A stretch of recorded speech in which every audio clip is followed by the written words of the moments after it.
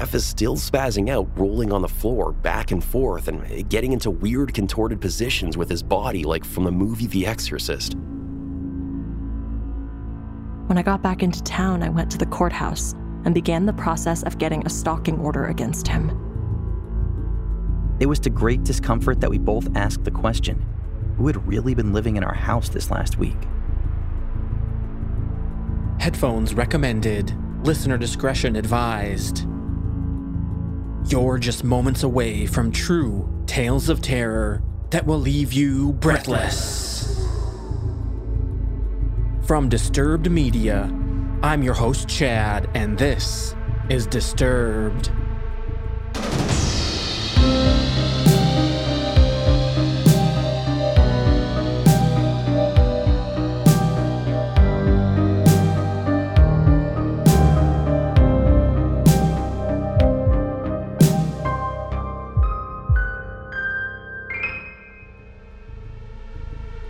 A big thanks to BetterHelp for supporting this episode of Disturbed. You can visit with an online counselor right from your home. Get 10% off your first month over at betterhelp.com/truehorror and start living a better life today.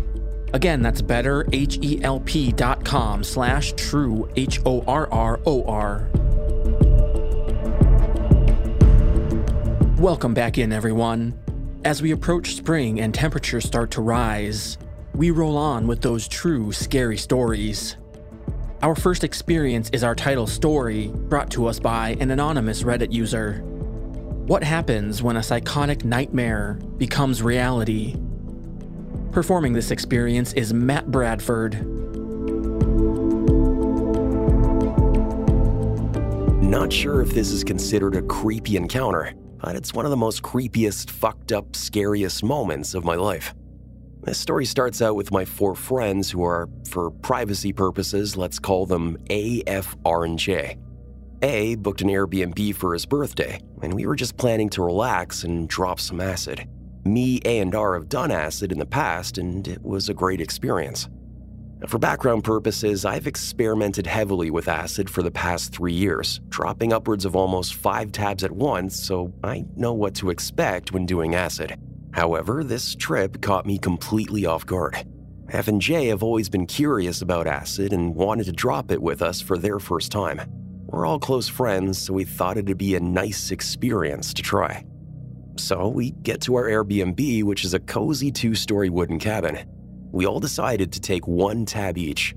F and J were hesitant on taking 1 full tab, but eventually agreed to it since we were all going to take 1 full tab. This is where I should have realized that maybe we should have taken a half or even a quarter since I didn't know the dosage of each tab. However, I've always got acid from this dealer and knew he was a reliable source as my previous trips were always safe regarding the doses and legitimacy of the LSD. Now, we all take the tab at 3 p.m., and for the first 45 minutes, it was going well. We were watching the Garden of Words and talking about life and our relationships and such. But about another 45 minutes pass, and this is where the red flags start popping up. We all decide to go downstairs and just chill while I make food. F, A, and R are starting to lose themselves. Their sentences were becoming incoherent, and they were unable to understand what me and J are saying. And even though it was J's first time taking acid, he held himself together quite well and was taking care of F, A, and R. A then stubs his toe on a chair and starts bleeding. This is when the nightmare starts. A is in pain, then starts to say, "Security check," about every 20 seconds. I believe the injury towards A's toe started making him paranoid about the whole cabin, as he rented it in his name and wanted to make sure it's safe and such. So for about 30 to 40 minutes, he's repeating the phrase, "security check." During this time frame, F and R are tripping out hard. They're starting to lose themselves completely. F is talking incoherent gibberish with A, while A is in pain and repeating "security check." R is sitting down by himself, fucking out of his mind. He couldn't understand a word I said or what was going on. So me and Jay help the 3 of them upstairs to relax and lay down a bit. I bring up the food I made while A is still saying "security check" over and over. This is where R and F fall asleep. I have no clue how someone falls asleep on acid. We had some nice lo-fi beats playing to lighten the mood. However, I don't think this helped. Me and Jay are still in our right mind and just chilling out until F wakes up and starts acting strange. He tried doing a judo move on Jay, and Jay thought this was normal behavior because we're into combat sports and spar a lot. This was the first big red flag. F then goes to me to try to judo flip me, but I counter it and we end up in the bed. I asked him if he's good, and then he quickly replied, "Yeah, I'm good," but awkwardly fast. I mean, every time he talked, it was like he was rapping like Eminem. He was speaking like this since we were downstairs. This is when shit gets fucking weird. F goes to R, who is sleeping, and proceeds to gouge his fucking face out while asking if R is okay. F keeps his fingernails really long for some reason, so if he got to R's eyes, it would have been bad. We moved R away from F and tried to get him to relax a bit because right now, me and Jay are starting to realize that F is not okay. F then starts spazzing the fuck out. He falls onto the floor and slams his leg onto R's head, who is sleeping on the floor. F is still spazzing out, rolling on the floor back and forth and getting into weird contorted positions with his body like from the movie The Exorcist. He was also chanting and mumbling random shit while spazzing out on the floor like a psychotic crackhead. And at this point, A is coming back to his senses and is like, what the fuck is he doing? Now, this is when the shit really hits the fan.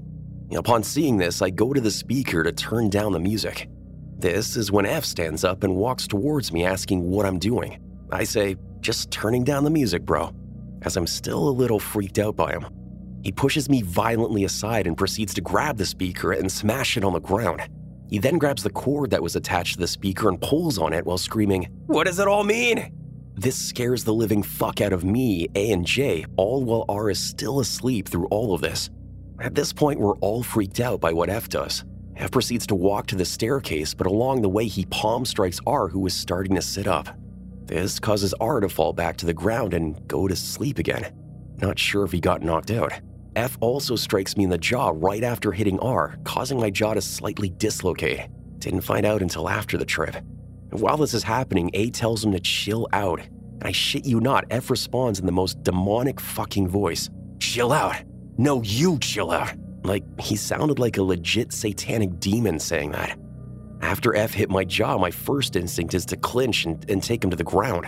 I trained for Brazilian Jiu-Jitsu for almost a year by then, so my instincts just kicked in.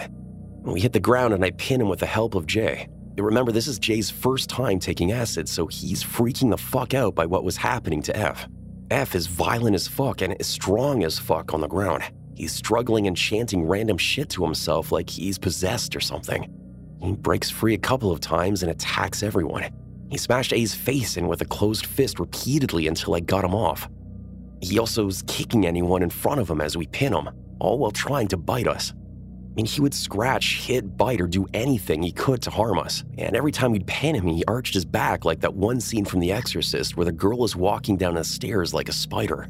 I mean, thank God I knew Brazilian Jiu-Jitsu because F looked like he was set on killing all of us.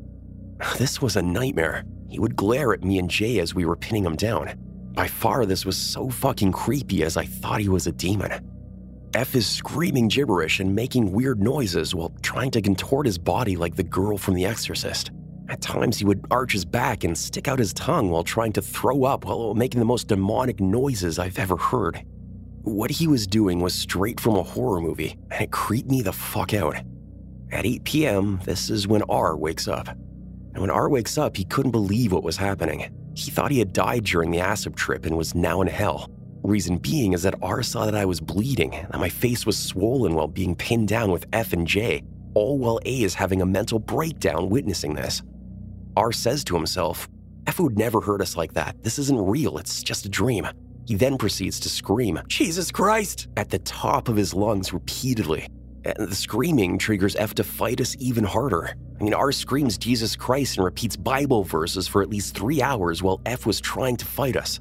And during those 3 hours, me and Jay are pinning down F, who is tripping harder and harder as R just keeps screaming Jesus Christ repeatedly. F then screams and makes demonic throw-up noises while trying to get loose as a response to R's religious babble. I mean, imagine this. One guy screaming Jesus Christ repeatedly and saying Bible verses at the top of his lungs, while another guy is actively trying to harm you as you pin him down, all while you're tripping on acid still. It was a fucking nightmare, to say the least. If the screaming, chanting, and constant fear of being maimed was all that me, A, and J could think of at the time, well, A recollects himself and begins watching R and calming him down while trying to get him to be quiet as neighbors around our Airbnb are still awake. 11 p.m. hits and R snaps out of it. A few minutes later, F then snaps out of it. I didn't know for sure if he was back to normal as he asked us for water and stopped fighting us. Me and J cautiously let him up. However, F has his back turned toward me. In case he went apeshit crazy again, I could quickly get his back and choke him out so we could restrain him. However, he's normal again. Me, A, and J experienced the chaos and destruction done by F and R, who weren't even aware of what they were doing during their psychotic trip. This trip made me realize acid is not for everyone, and that we should have taken some precautions beforehand. Psychedelics can either be a heavenly experience or a hellish nightmare that won't end. F and R didn't realize how serious the situation was until we told them afterwards, and to be honest, I'm not sure if they realized the severity of what me, J, and A experienced that night. I thought I knew what I was getting into, but holy shit, I will think twice the next time I try LSD with anyone. We all remain friends to this day, but me, A, and J will remember the nightmare hell of a trip that we experienced. This trip will forever be ingrained in my mind as the worst LSD trip I've ever experienced in my life.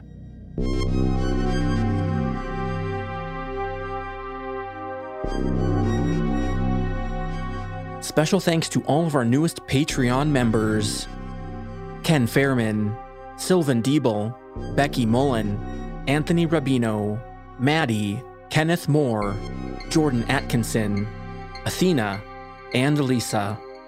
Support the show and get your very own shout-out, ad-free listening, bonus episodes, and more for as little as $3 a month by joining our Patreon at disturbedpodcast.com/support.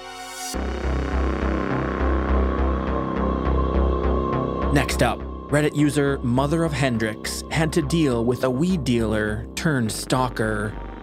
Performing this experience is Addison Peacock.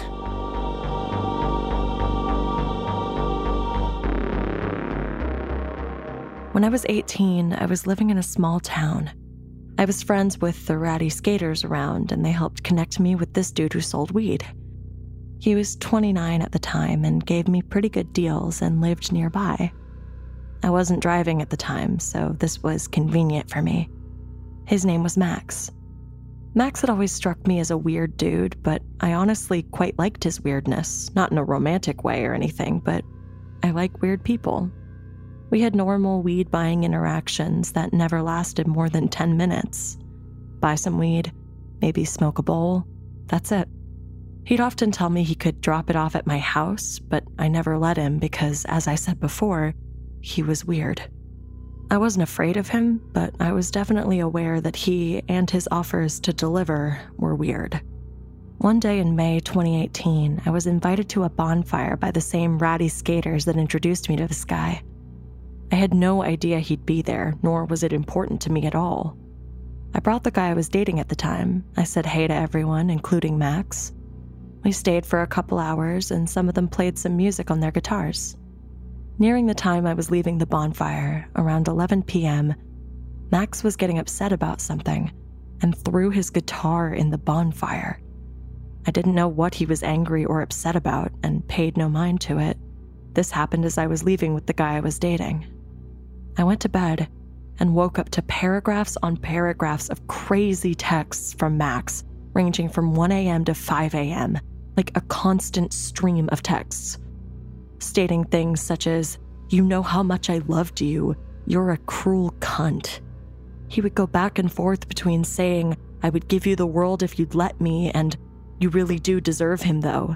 He said really scary things like, "You're a predator and should be snubbed out, just wait, winky face," and "You're stuck, I will either love you or hate you to the fullest extent my powers behold. Right now I pay the worst death on you and that fuckboy bitch." To top it all off, he said losing you is like losing a mother to me, and told me to tell him I never loved him and that I wouldn't hear from him again if I did. So that's what I did. I said, "I never loved you. Do not message me again." and left it at that. I didn't get a response, nor did I care to get one. Max had never expressed any romantic interest, asked me out, or anything. This was all out of nowhere, and he was 11 years older than me. I was barely 18. That night, he cut his long hair off and posted photos naked on Facebook, curled up in fetal position, talking about being a statue of shame. It's as if he had a breakdown, but I had no intention of causing that and didn't think I would even offend anyone by bringing the guy I was seeing. Everyone else seemed to like the guy I brought. About a week later, Max texted me pretty late at night, and he asked if I had seen the flowers he spread along my sidewalk, saying that he stole every flower in the vicinity of my neighborhood that night. I asked how he knew where I lived and said I hadn't seen the flowers, so he must have had the wrong house. I also told him he shouldn't do that, as I never felt anything for him, and so on. He told me that he had heard I lived on the same block as another one of the skater guys we were both friends with, and he wasn't wrong. The skater guy I lived by was on the other side of the block, and I never walked that way, so I never saw the flowers. I blocked his number and didn't hear from him again for weeks. Weeks later, I woke up after a rough night, and there were loads of flowers on the sidewalk right outside my house, along with a little bouquet at the top of my walkway. I was pissed. I wasn't scared yet, and stupidly, I unblocked his number and texted him asking why the fuck there were flowers outside my house. This confirmed that this indeed was where I lived. I still to this day feel so stupid for texting him and making it known that after weeks he had found my house. He responded saying, sounds nice, 'twas me. I bitched him out basically and blocked his number again. About a week later, I was out of town, and my roommate texted me a photo of a heart with a peace sign inside of it and my name written under it, drawn in chalk outside our house. When I got back into town, I went to the courthouse and began the process of getting a stalking order against him. When I left the courthouse, I went to Max's work and told him he needed to stop this behavior and that he was stalking me. He looked me in the eyes with no facial expression and said, "If you don't leave, I am calling the cops." I got angry and loudly said, "Call the cops, I was just talking to them about you," and left his work in a rage. Soon after this, I began driving again. I once drove by him, and he noticed it was me. The next day, I woke up with my car covered in flowers. I presented my case to the judge, and she put the stalking order in place. He was served with it by police officers, and I thought that was that and he wouldn't be bothering me again. I was wrong. After the stalking order was served, he made several other chalk messages on my sidewalk, left random gifts for me like chalk, and beheaded My Little Pony heads on beer bottles. I always brought these things to the police station, but they said I needed to catch him doing it, take a photo or get a security camera. So I got a security camera and really hoped I would catch him. It turned out my security camera was stupid, and I couldn't just watch the videos it took, but had to skip through second by hand. It was an impossible task. I was terrified of leaving my house at night at this point. I never had my curtains open anymore, and I was so frustrated that my livelihood was being taken away from me. Ultimately, I unblocked his number in hopes that he would text me directly violating the stalking order, and after a few days, it worked.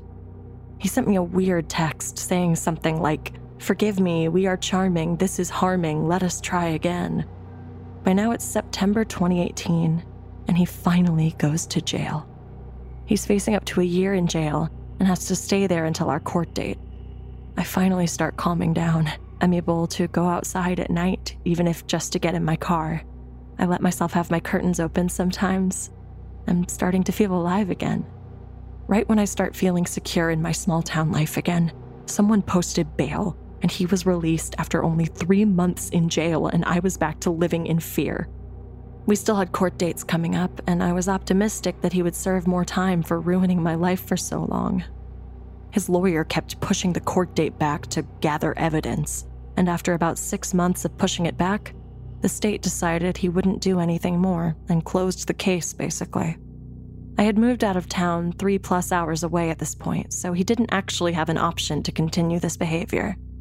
Living in this new place, I feel safe. I can walk at night and don't have to have my curtains closed all the time. It's been over a year since they decided to close the case. About a month ago, he began responding to my friends' Instagram stories. Friends that live here in this new town, telling them how fond he is of me, etc. I've always had him blocked, but my Instagram isn't private, so he must have found them that way. I've since changed my account to private, and he hasn't messaged any more friends of mine. I refuse to be fearful now the way I was then. He will never find where I live, or where I work now. However, my life is forever changed after this experience. I will always be more aware of people and their weird energy. I will always close my curtains early in the evening and make sure all the windows and doors are locked. I will always live a little bit in fear. Maybe not of him, but of it happening again. He ruined my life for a year, and I truly wish he had gotten that time in jail. He deserves it. So, Max, let's never meet again.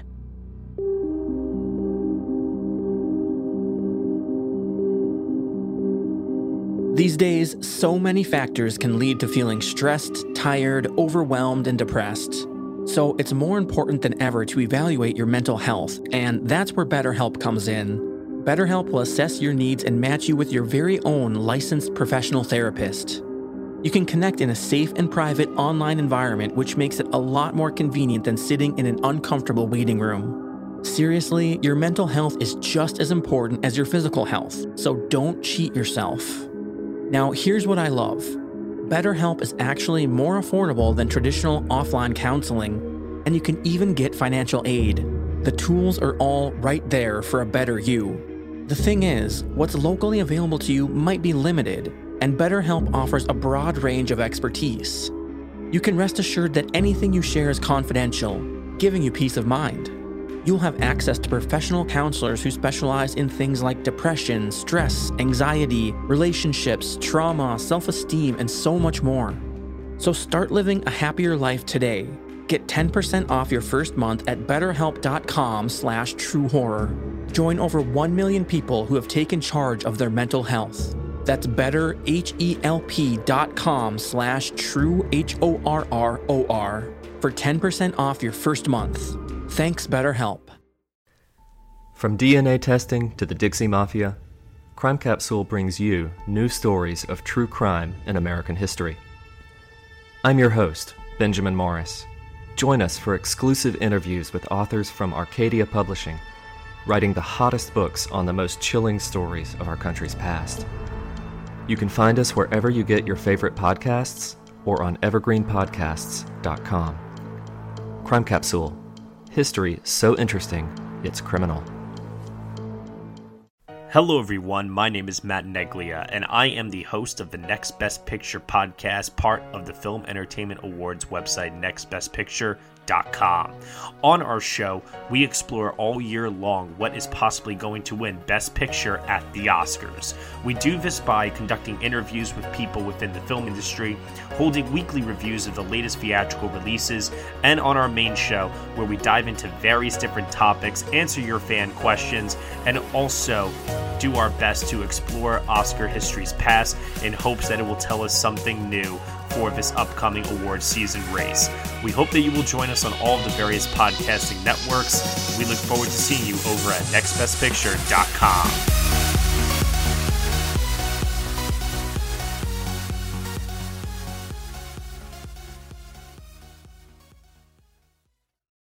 Now back to the show. And finally, we hear from Reddit user TinderGuy11. It was quite the surprise when he learned who his boss really was. Performing this experience is Tom Aglio.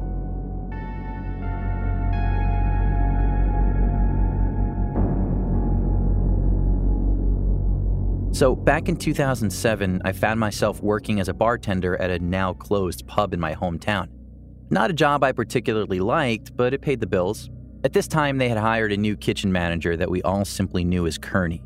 Kearney was a pleasant enough man, mostly keeping to himself, but always stayed late to help the barman do our closing duties, so we all liked him for that.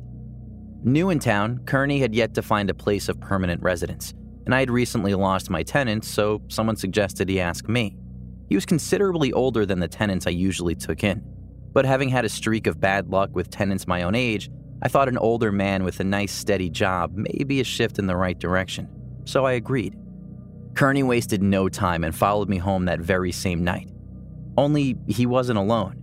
Enter Lawrence, the boyfriend of Kearney. Honestly, I hadn't even realized he was gay up to that point, but was water off my back regardless. Looking back now, what really should have bothered me though was Lawrence's appearance. He looked like he had been sleeping on the street, rather appropriately as I would later find out. So Kearney moved in. Lawrence was there a lot too, and it was easy to know when due to his mobile ringtone sounding like the quacking of a duckling. Kearney had some habits that were rather noteworthy to the story. In particular, one, he basically never closed his bedroom door no matter what he was doing in there. It was always open. And two, although he was a very heavy smoker, he never once smoked inside the house. So Kearney had been living there for about 2 weeks when I had come down with an awful case of pink eye. This being highly contagious, I was given leave of absence for my bartending job and therefore decided to go wait it out at my sister's for a few days. Apparently, I didn't mind giving it to her. Sorry, sis. So the day my sister was scheduled to come pick me up, no, I couldn't drive yet. I took a casual stroll into the bar that myself and Ben, my good friend from high school and at that time coworker, had been building in my house, and something caught my eye. All our liquor bottles were completely empty. Now, those who had been frequenting my house at that time would know that we weren't just talking about 1 or 2 bottles of brandy here, but bottles of whiskey, gin, vodka, schnapps, liqueurs. Basically, it was a fully stocked bar that could host a pretty big party without requiring much in the way of additions. So I called Kearney in, asking him what he knew about this, receiving feedback that Lawrence and he had been on a slight drinking binge, those were the actual words he used, that had left me both furious about the thousands worth of stock they had drunk out, but also slightly impressed that he was actually still alive. Regardless, I said that I will be dealing with this upon my return. So I'm with my sister for a few days, and on Friday, I got a call from my local police department asking me if I knew a Conrad Schultz. Ironically enough, I didn't. They finally add that I will probably know him as Kearney, and that I should probably come down to the station as they had just arrested his boyfriend trying to sell my camera equipment. So my sister rushes me back to home where all my camera equipment was on display at the police station. It's on this visit that I'm informed that Lawrence was actually a Navy SEAL who got dishonorably discharged before turning to a life of crime and now had a rap sheet the length of the Bible. The kicker was that both he and Kearney were actually homeless men who had met at the Salvation Army. So Lawrence is in jail and my sister drops me off at home, more or less the same time that Kearney gets home as well. Based on Kearney's account of what had happened, he had turned Lawrence in himself as he couldn't allow Lawrence to do to me what he was trying to do. Although I had appreciated his sacrifice, I still told Kearney that he would have to go, having been the overall cause of all this. However, not wanting to leave the homeless man, homeless, I gave him until the end of the month to make other arrangements.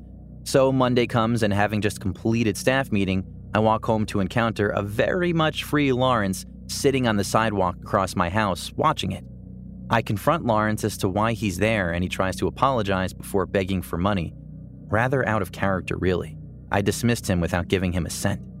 Now I go back to the previous night. See, I had mentioned the staff meeting for a reason, as it was at that meeting where we had gotten a rather sizable list of liquor bottles that had gone missing from the storeroom, leaving us all suspecting each other.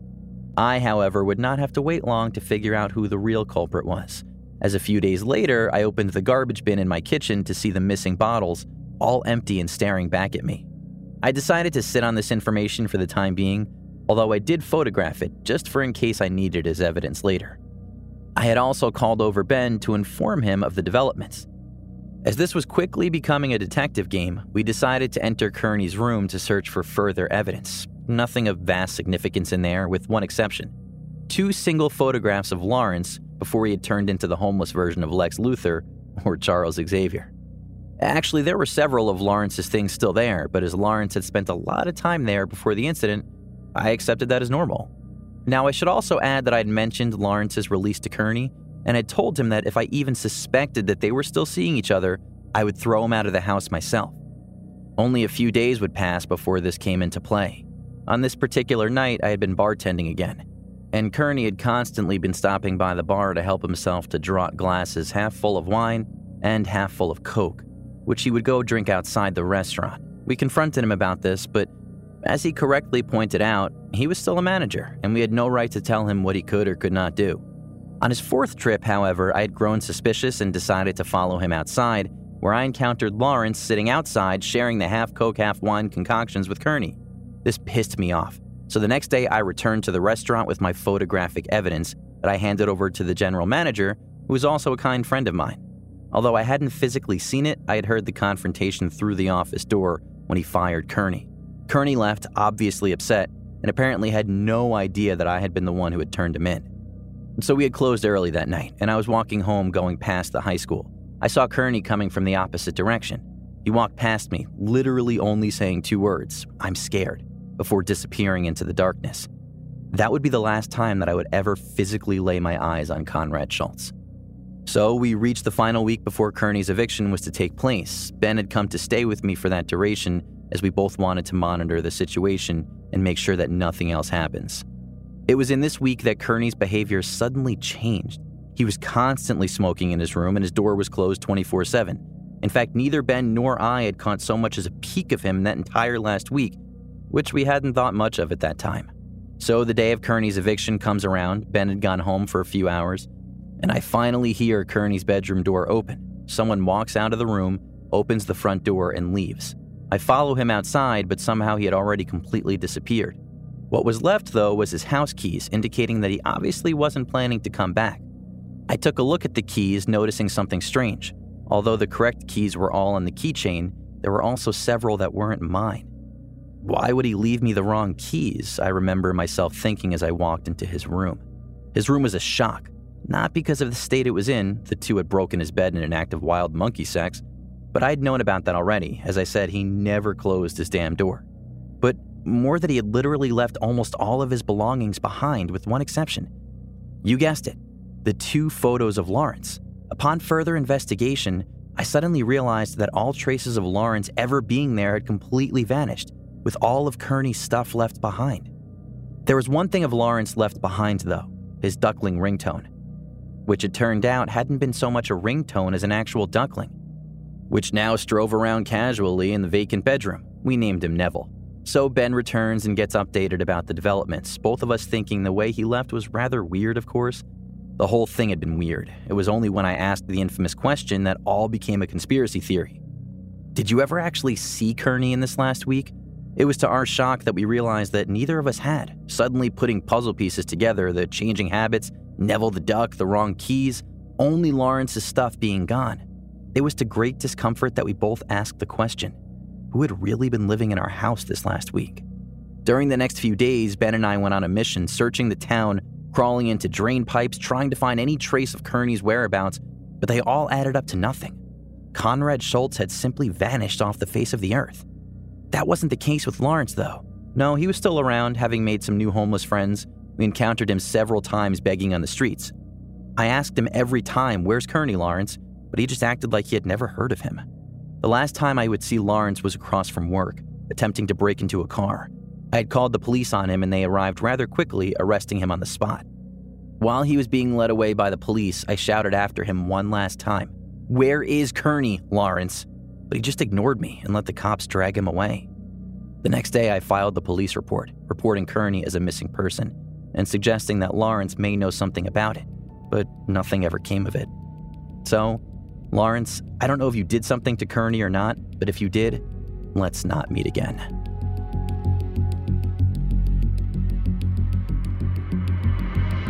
If you like our show, please give us a 5-star rating and a review. Subscribe wherever you're listening right now so you never miss an episode. Please support our sponsors. By doing so, you allow us to offer this show for free. Musical score by White Bat Audio, Co.ag, and Kevin Hartnell. Thanks for listening.